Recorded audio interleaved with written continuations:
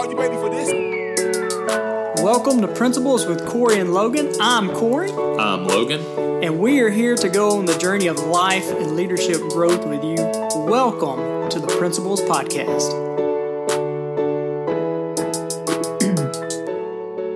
Welcome back to Principles with Corey and Logan, guys. Super excited about our conversation today. I've got a new friend, Eric Holtzclaw, that's going to be on with us, and he describes himself as a serial entrepreneur, my kind of guy. And Eric, welcome to Principles with Corey and Logan. Thanks so much for having me. And serial, sometimes parallel. Sometimes I got a couple going on at the same time. But definitely can't seem to get myself out of that category of entrepreneurship and starting something new. Just kind of accidentally happens at times. Absolutely. And just a kind of way of introducing you to our audience, Eric. Eric is the chief strategist and dojo master at Liger, where he is the resident expert in guiding businesses to find their identities. I mean, that is super important, and their core values, crafting their vision and establishing their brand. He is a serial entrepreneur. He also has a podcast called The Claw, where he interviews business owners and entrepreneurs. He's an author, he's a speaker, and does a lot of amazing things around the world, I'm sure. And so, Eric, that's kind of where you're at now. Would love for you to take us on the journey, take us from where you were to how did you get to being a serial entrepreneur, even jumping into business? So at the age of 5, I either wanted to be president of the United States or I wanted to work for IBM because I live in Atlanta. And back in the day, IBM was the company to work for. And so I crafted much of my sort of early life all the way to even the college I chose to end up at IBM. So I was at IBM at the age of 18. So I was working for IBM as a co-op, and I would go to school one quarter, be at IBM the next. And what I found when I got to IBM is it was actually maybe a little too boring for me.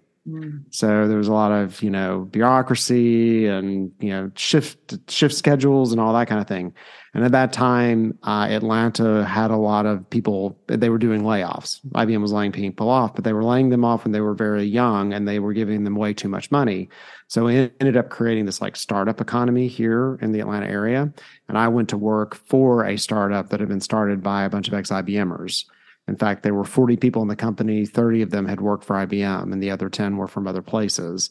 And at that point, I met a guy who was an entrepreneur, and he and I hit it off. And I basically followed him from company to company, learning how to do that, and have then done several since then on my own.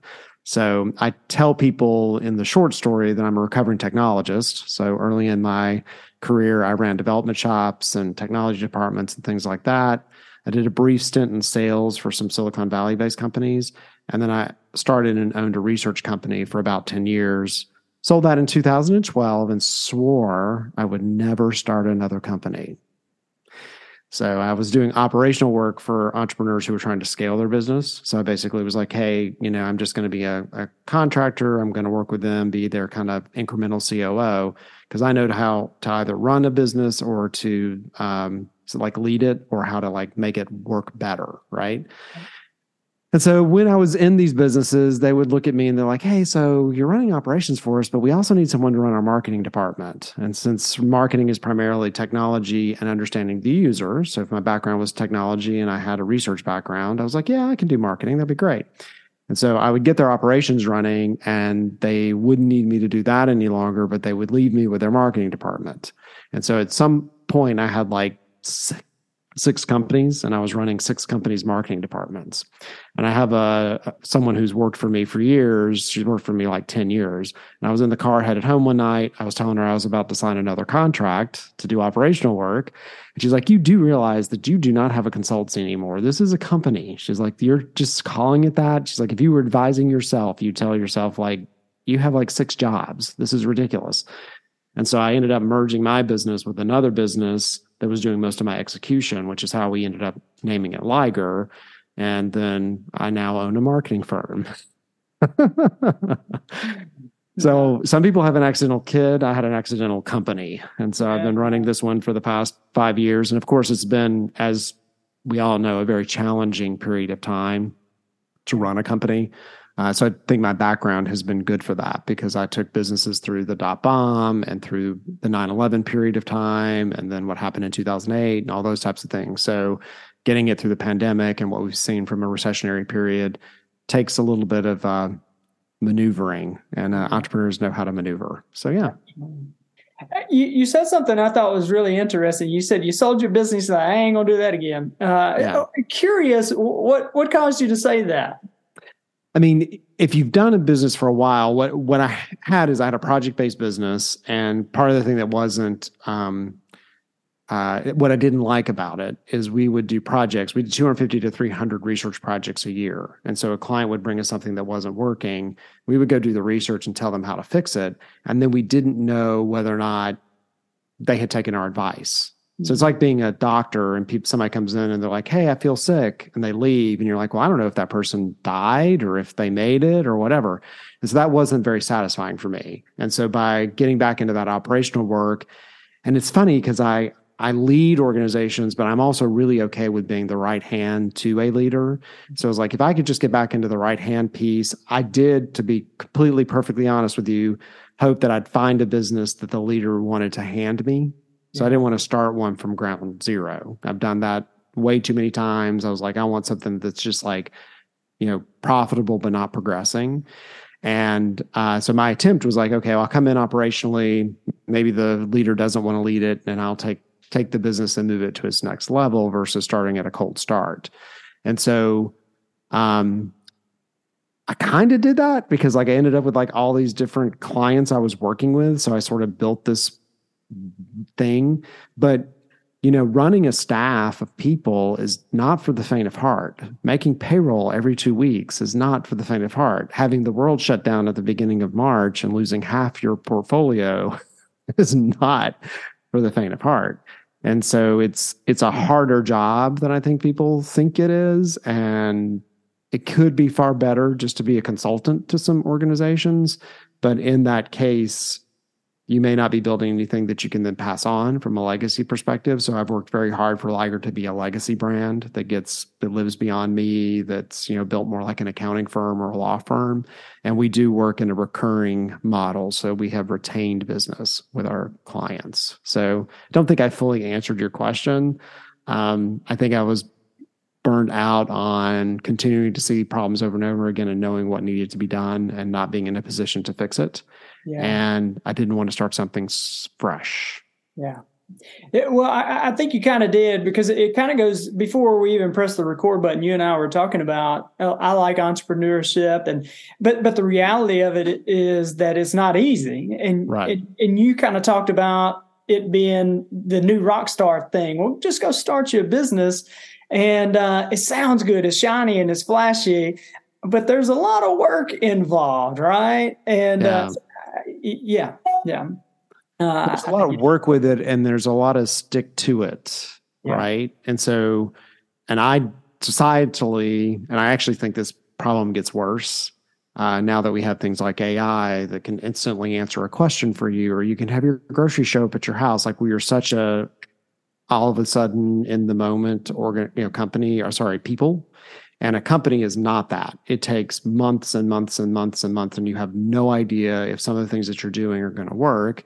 And then all of a sudden they do. And you're like, okay, that was great. Or they don't. And you fail forward. Like, you've learned what the next thing is. And we don't like to be uncomfortable. People just don't like to be uncomfortable. They like, and it does take a sort of, either a background or a level of tenacity, willing to get up every single day and do the thing.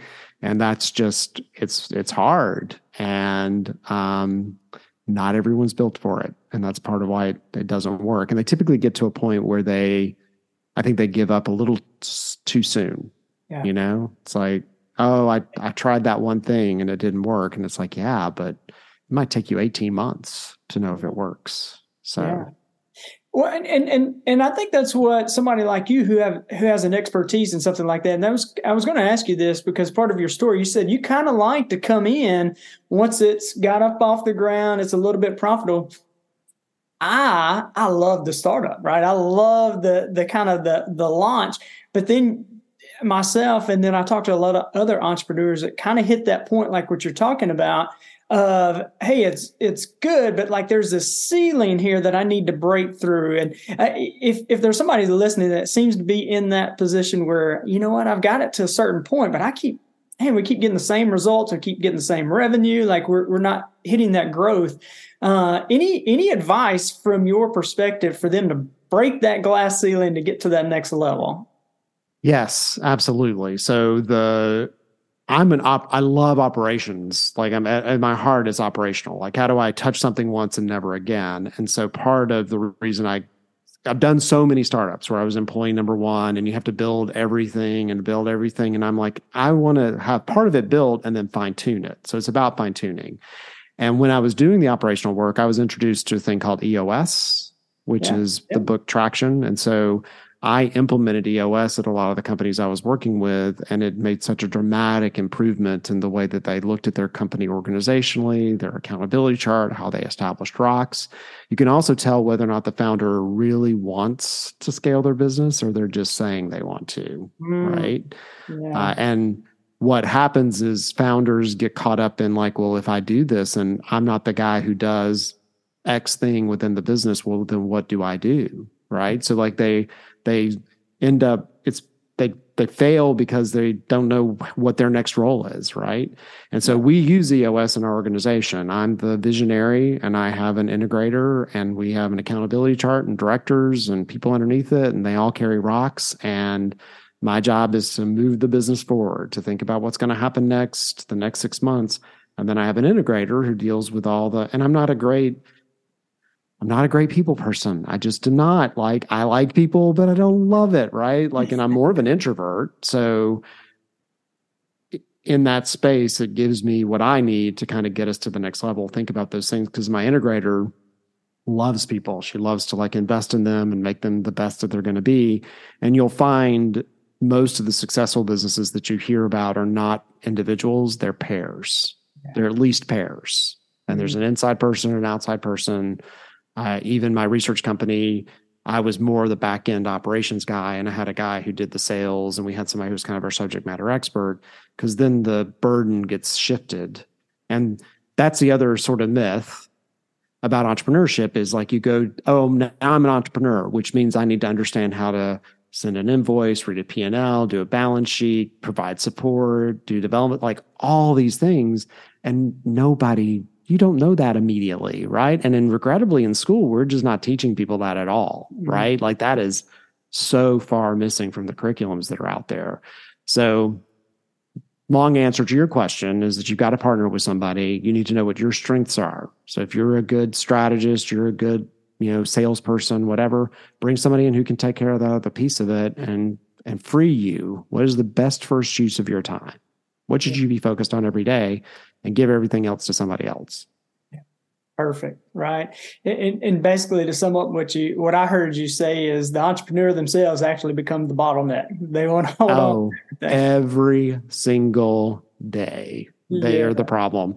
And I did a bunch of podcasts and things, and entrepreneurs fall in these like rectify versus amplify categories. And a lot of entrepreneurs build businesses because they're trying to like prove someone wrong, or for something from their past. And that holds them back, because once they give that up, then it's more than them. And if you really, really to build an organization, you want to build something that's bigger than you.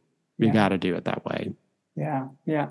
I love what you said, that you guys are building your brand to be a legacy brand that extends beyond your personal touch. It's not solely dependent upon you. Right. Right. And when our very first business was in the physical therapy lane, we built that business, sold that business.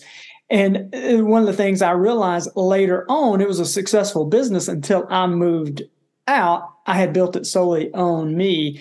And if you want to see how good of a leader you are, see how well the people are, the business is after you leave. They didn't depend upon myself. And that was a learning lesson for me. And I love the fact that you're building your business like that. Yeah. Yeah. And that's, the book E-Myth, Michael Gerber's E-Myth. So that's a great book for anyone to read, to understand what that means. And Traction, what I like about Traction is it's nothing new. Sorry, Gino Wickman, if you're listening. But it's a combination of all the best learning in one system, because as an entrepreneur, you start to read the different books and you're like, oh, I'll do that. And it's like, well, you don't do that only, you do that plus, right, to get everything to work. And so Gino did a good job of pulling it all together, except I think the marketing section could use a little help, but whatever. Getting people aligned, it does make you focus a lot on the negative of your business. So we spend a lot of time talking about the issues and how we solve them and things like that. So we have to build an intentional celebration to like look back on those milestones and be like, hey, remember how bad all those things worked before? They work well now, right? So giving yourself a little bit of something to look forward to as you head along this journey. Well, if Gino ends up listening, we know a marketing person that he can talk to now. Right? Yeah. Well, what's funny is like if you go through, I don't know, do you know EOS? So I've been recommended the book too multiple times. I know Aerial View. Yeah. Okay. And there are implementers who can help you implement it. So we had an outside implementer for the first period of time, and now we sort of self-implement except for our annual meeting.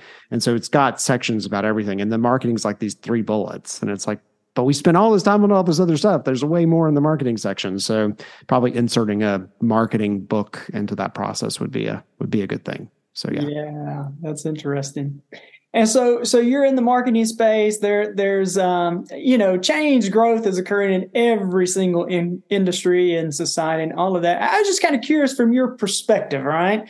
So not holding you to this, but this is kind of forecasting. Where do you see marketing going? Or I tell you what, more from maybe an advice that you may be giving to maybe a small business owner about, hey, you may need to be aware of this in your marketing. Yeah. So a couple things.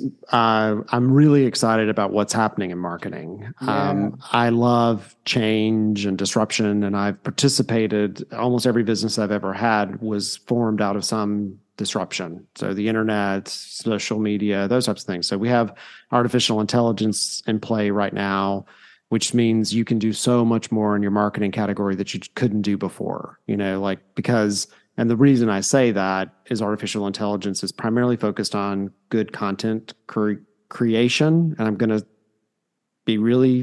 this is very important. So it's not about creation, it's about curation.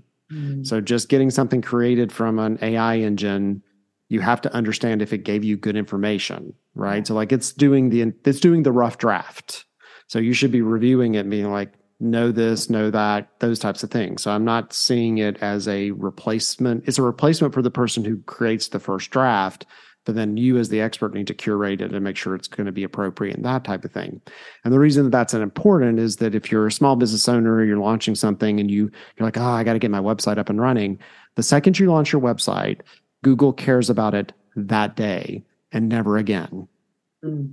Google's job is not to send people to your site to buy things or see your product or whatever.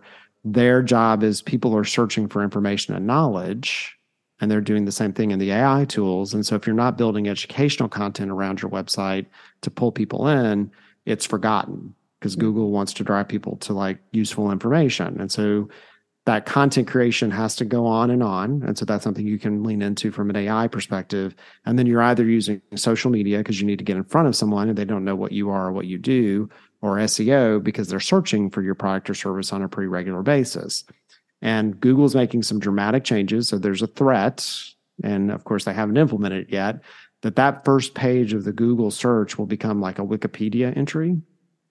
And it will be from the most useful educational resource about what you just searched for. And so the competitiveness around like SEO and like think about AI reading stuff. And so now you don't even have to go to the website. You just look at what AI tells you. So making sure you're kind of showing up in the content universe of your clients or your customers, however you talk about them, becomes more and more important. And it's not just about a one and done website that you love, that you spent way too much time working on to make the colors right or whatever.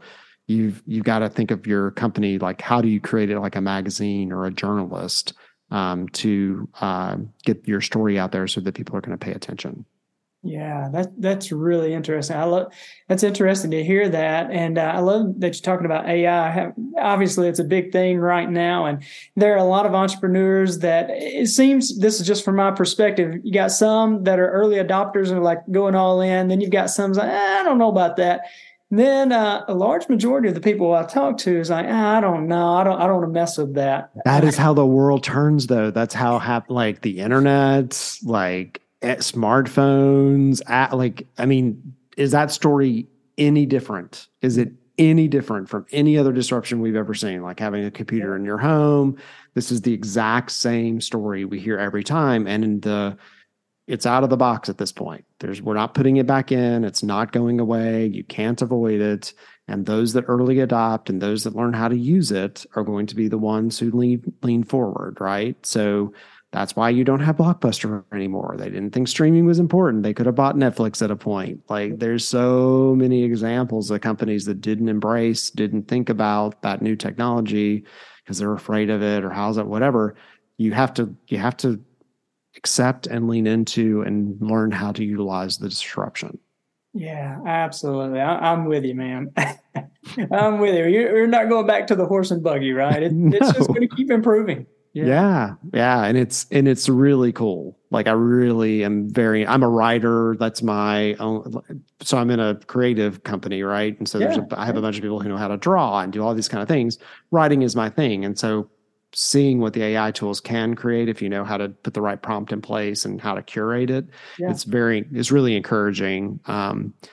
It's encouraging for someone who understands the art of writing, but it's not a replacement for learning the art of writing, right? So like, it's like one of those things you still have to understand. Like the best designers learned how to draw with pencil and, ink and that kind of thing. And then they can start to see what's in or out of something. So the fear or the concern would be that someone thinks they're getting good, reliable content, but they don't really have either the subject matter expertise or an eye for what it should be, how it should be crafted.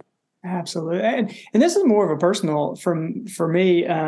I like to write and those kind of things. How are you personally like partnering the AI with your writing style? So research is a research tool for me in an amazing way. So like if I'll hear somebody talk about something, like we had a client on board a couple months ago and they were using a product that I'd never heard of, like literally never heard of. And that's when I got sold because I went and said, hey, so give me an example of companies that are using this product. And it came back with 10 companies. It told me what they did with the product, how it was utilized. So I knew immediately where it fit, what kind of product it was, what kind of company would go after it. That would have taken me a day, or I would have had to assign someone something to bring me a report back to look at it. So and it's awake at 3:00 in the morning. So like if I want to have a conversation and try something, or if I'm struggling with, a paragraph and I'm like, like it seems it's too wordy or whatever, it can give me some alternates in that category. So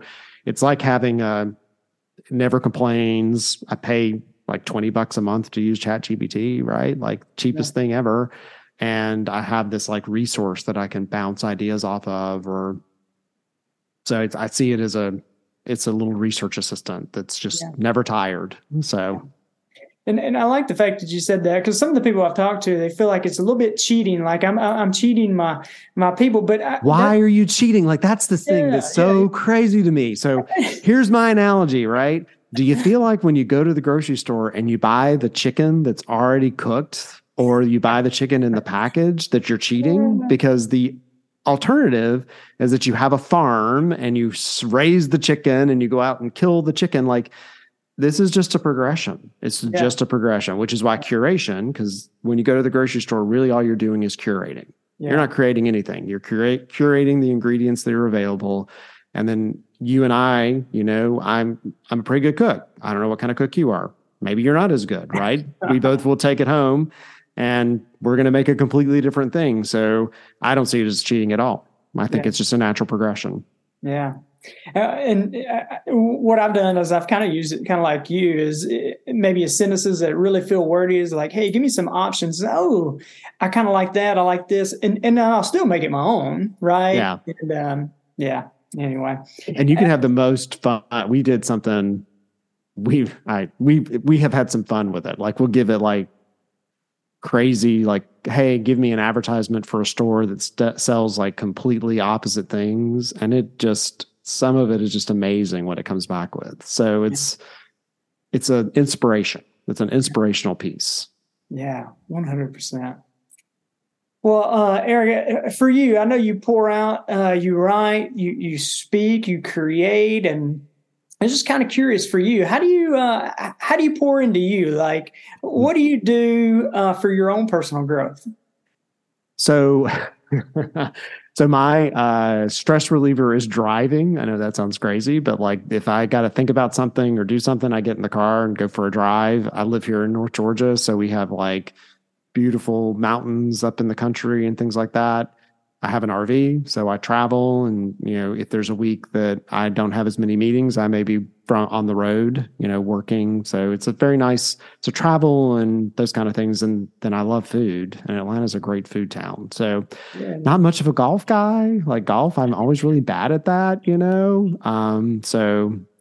but yeah, those are my outlets. Those are my little you need, when you're doing this kind of work, you need to give yourself like tiny little awards along the way. And so a Friday night, 5 o'clock, I shut everything off. We're going to go to dinner. We're going to maybe take a drive. Like you got to do that because it's the only way you can recharge your batteries, and make sure that you're going to be in it for the long run. You can't just continue to work it. And so how do you create those tiny, and for some people, it's like, hey, when I get to this milestone, I'm going to buy this little toy, or I'm going to do this, whatever.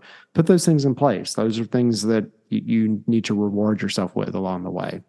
Yeah. It just kind of keeps you going. And I like that. And one of the things teaching leadership is you can't be at 100% all day, but there are points in your day that you need to be 100%. And right, like what you're talking about, it creates that longevity. Right. Yeah, well, you and I talked, like I was coming hot into this just from a meeting. Yeah. And so I have someone who manages my calendar. I don't manage my calendar. And so I get up every day and I do whatever it tells me to do. And that sounds whatever, but if I had to manage it would be so much noise trying to figure out how to get somebody on there. And I'm like, okay, I'll do whatever between these hours. Yeah. Just put it on my calendar, make sure I'm never double booked, and I can move from thing to thing.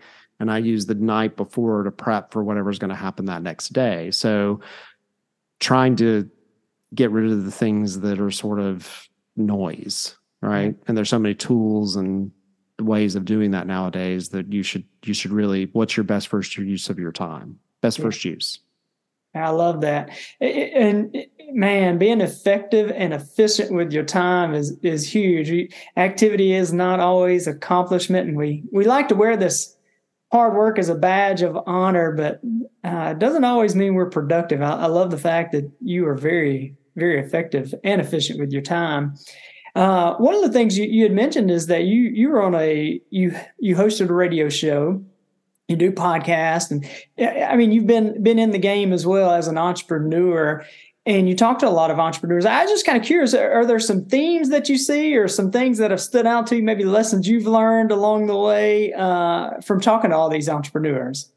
Yeah, I mean, I did the radio show for 2 years and all the podcasts, and so there's some central themes like understanding why you started the business to begin with, and what you want the business to be for you long term. Because like some people get that honeymoon period of like, hey, we're going to start a business, but then it's there for a while. So like, how are you going to get out? Because every single business has an exit, and what does that exit look like? Making sure that you're aligned with the people that you're working with. My example on that is like, I could say skiing and you think of snow skiing and I think of water skiing. Yeah. And so you and I show up for a trip and we have completely different equipment, right? So like you started this business with someone, or you've started down a path and you've said, yeah, we're going to go skiing. And you've not fully defined what that means and where that's at. And being okay with some healthy conflict, like you have to have the conflict to move things forward. In fact, if you don't have any conflict, there's probably a problem. Yeah. You're not really kind of getting to the root of what you need to accomplish and where you're headed. So, consistency, that's the number one mistake I see specifically in the marketing category that most companies make is they're like, oh, we shared a piece of content once and it didn't work. And I'm like, no, you have to share a piece of content like all the time. And so I went to the gym once and now I don't look like, some buff muscle bound guy. It's like, yeah, you went to the gym once, right? So there's a lot of these principles that you learned in elementary school and whatever, that then you get into entrepreneurship and you're, for some reason, and it is the stories that are told. Like it's, you'll see something on CNBC and this person started this business and then they did this thing and now they're selling 30 million units. And so in like 15 seconds, you've heard the story from beginning to end.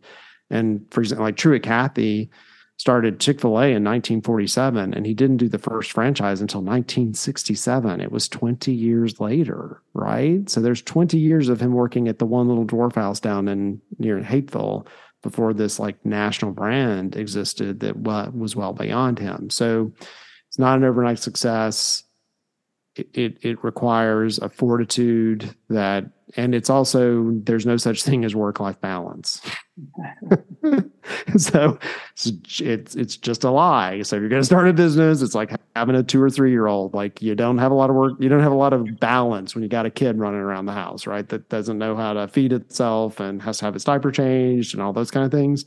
But your ultimate goal is that business gets matured. Like it's like, I have a presentation, I talk about surviving the awkward in between years. So like you have this company and people kind of like the beginning because you're building a logo and you're talking about it and it's all the dreams and the vision. That's kind of like when you get the baby, right? And then you end up with like this gangly teenager that can't drive and talks back to you and is hard and like that. And you got to get him out of that stage and get him off to college. So how do you survive those awkward in between years? And a lot of companies get stuck in this awkward in between years. They don't know how to like get their company to the next level, then get out of the day to day. You really have to focus on that because the intent of a company should be to serve you, not for you to serve it. Mm-hmm.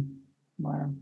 That is a very powerful analogy you said, and it really just struck me as you were talking about that, having the child and maturing. You talked about the awkward teenage years, and in real life, teenagers in that they're trying to fight for identity, right? They're trying to discover who they are. And in your reading right there, that's what you do, is you help companies identify their identity. And kind of curious, do you care to dive a little bit deeper into how do you help them discover that identity? I think you just touched on it just a little bit there. But. Well, a lot of tough conversations. So 90% of our portfolio are M&A. So they're companies that have bought other companies. And so we were with one yesterday doing a discovery session. And that is a sensitive place because, this company has built this identity. Maybe their kid, drew the logo, they're really bought into it. And you have to get them boiled down. It's like, so, but yeah, does this represent where you're headed and what you do? And is this going to be appropriate to you moving forward? Like all those kind of things. And so there's a great level of vulnerability. And before I owned a marketing company, we went through an identity thing with the company I had, and it had a puzzle piece in the logo and it was yellow. And I told them, hey, when we redo the identity, the thing you have to save is the puzzle piece and the yellow. Like those are the only two things I care about. And so the firm I was working with was very brave and did what they were supposed to. And our new logo didn't have yellow and it didn't have a puzzle piece in it because it was not the appropriate thing for us to do moving forward. And so my job in those rooms is to sit with these people, and sometimes they've sold a business that they've owned for 20 or 30 years to another company, and like work them through the therapy and the psychology of like, but really, like, is this going to be the best for us moving forward? And how does this stand out, right? Because branding and marketing should never. So our mission statement is saving the world from boring, broken marketing. Yeah. And we work in B2B, and B2B marketing is either boring or it's broken or it's both. And so we're identifying, well, is that interesting? Like, would anyone pay any attention to it? Because if not, don't do it. Like literally don't do it because there's so much noise that you've got to be able to stand out and people have to like notice your differentiation. So we're really pushing for that and hopeful that the companies we work with will listen to us. Sometimes we end up just a notch below what we want, but that marketing firm, that organization you're working with from a brand identity perspective is trying to get you the best result. Yeah, that's interesting. Thinking about the maturity level of your organization, your business, does that represent maybe who you were, but where you're going. Yeah, aspirational. Branding should be aspirational. Yeah. We do this thing where we'll take all their competitors and put them on a color wheel and see where their colors are. And like, let's pick a color they're not using, maybe.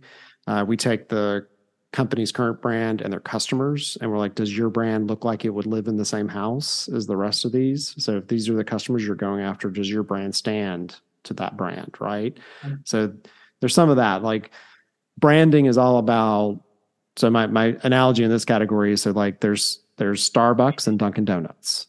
Yeah. And you're either a Starbucks person or you're a Dunkin' Donuts person. You might not be either, but if you are, you're in one camp or the other. Yeah. And my business partner for a very long time, he and I were the same age. We made the same money, worked for the same company. So demographically, we're the exact same person. I'm a Starbucks guy through and through, and he never walked into Starbucks. He was always Dunkin' Donuts, right? And it was branding, because they both sell coffee and pastries and stuff. Like, that's it. So what do you want your brand to attract? Who's the customer you want to attract, and who do you want to repel? Because it's just as important to repel that non-ideal client, because they'll use all your money, all your time, all your resources, and still not be happy. That's right. They'd be the ones that complaining on you, right? Yeah. Giving you those 2-star reviews. Yeah. Yep. That's awesome.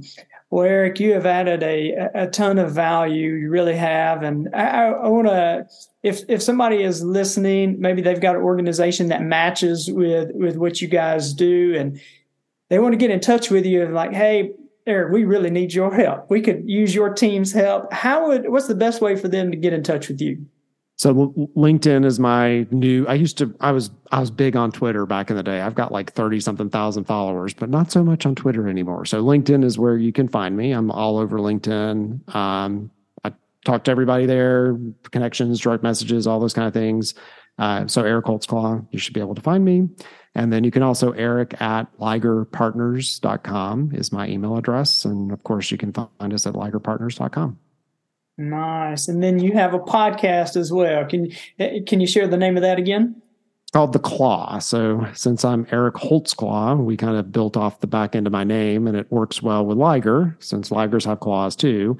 It is the marketing podcast for C-suite executives. So we talk about marketing topics, and from an agency perspective, like, how do you run an agency effectively? What do C-suite executives need to know when choosing one? How do they think about marketing? Because marketing has been a very, very disrupted category for years, and will continue to be for the next couple of years. So it's very hard to keep up with it. You've got to have someone who kind of knows what's happening in all the places to make that happen. So yeah.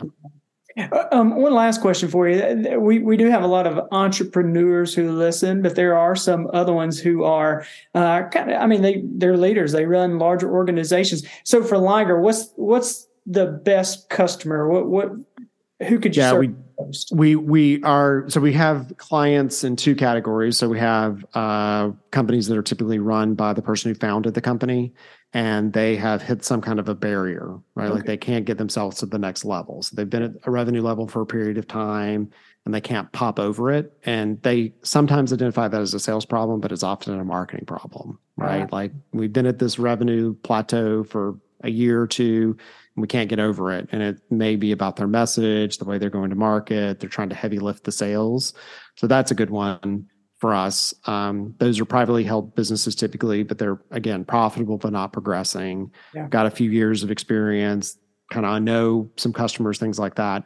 And then we work with enterprise clients as well. And those enterprise clients are typically going through M&A activities. So they call us, my favorite client calls me and says, we're very, very messy.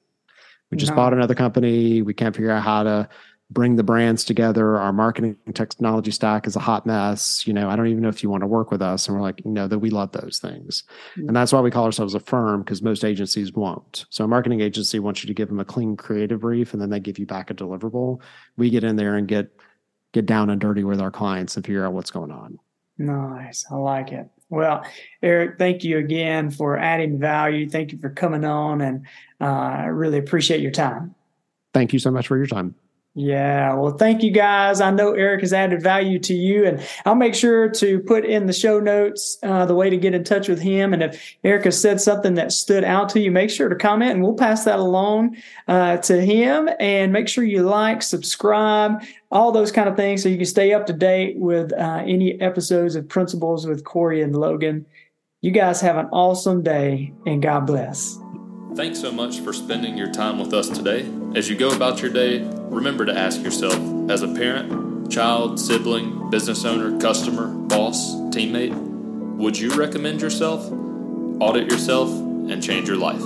Hey guys, and if you enjoyed this podcast, take a moment, please subscribe, give us a rate and review on your listening platform. And hey, we value your feedback, and it helps others find us. Are you ready for this?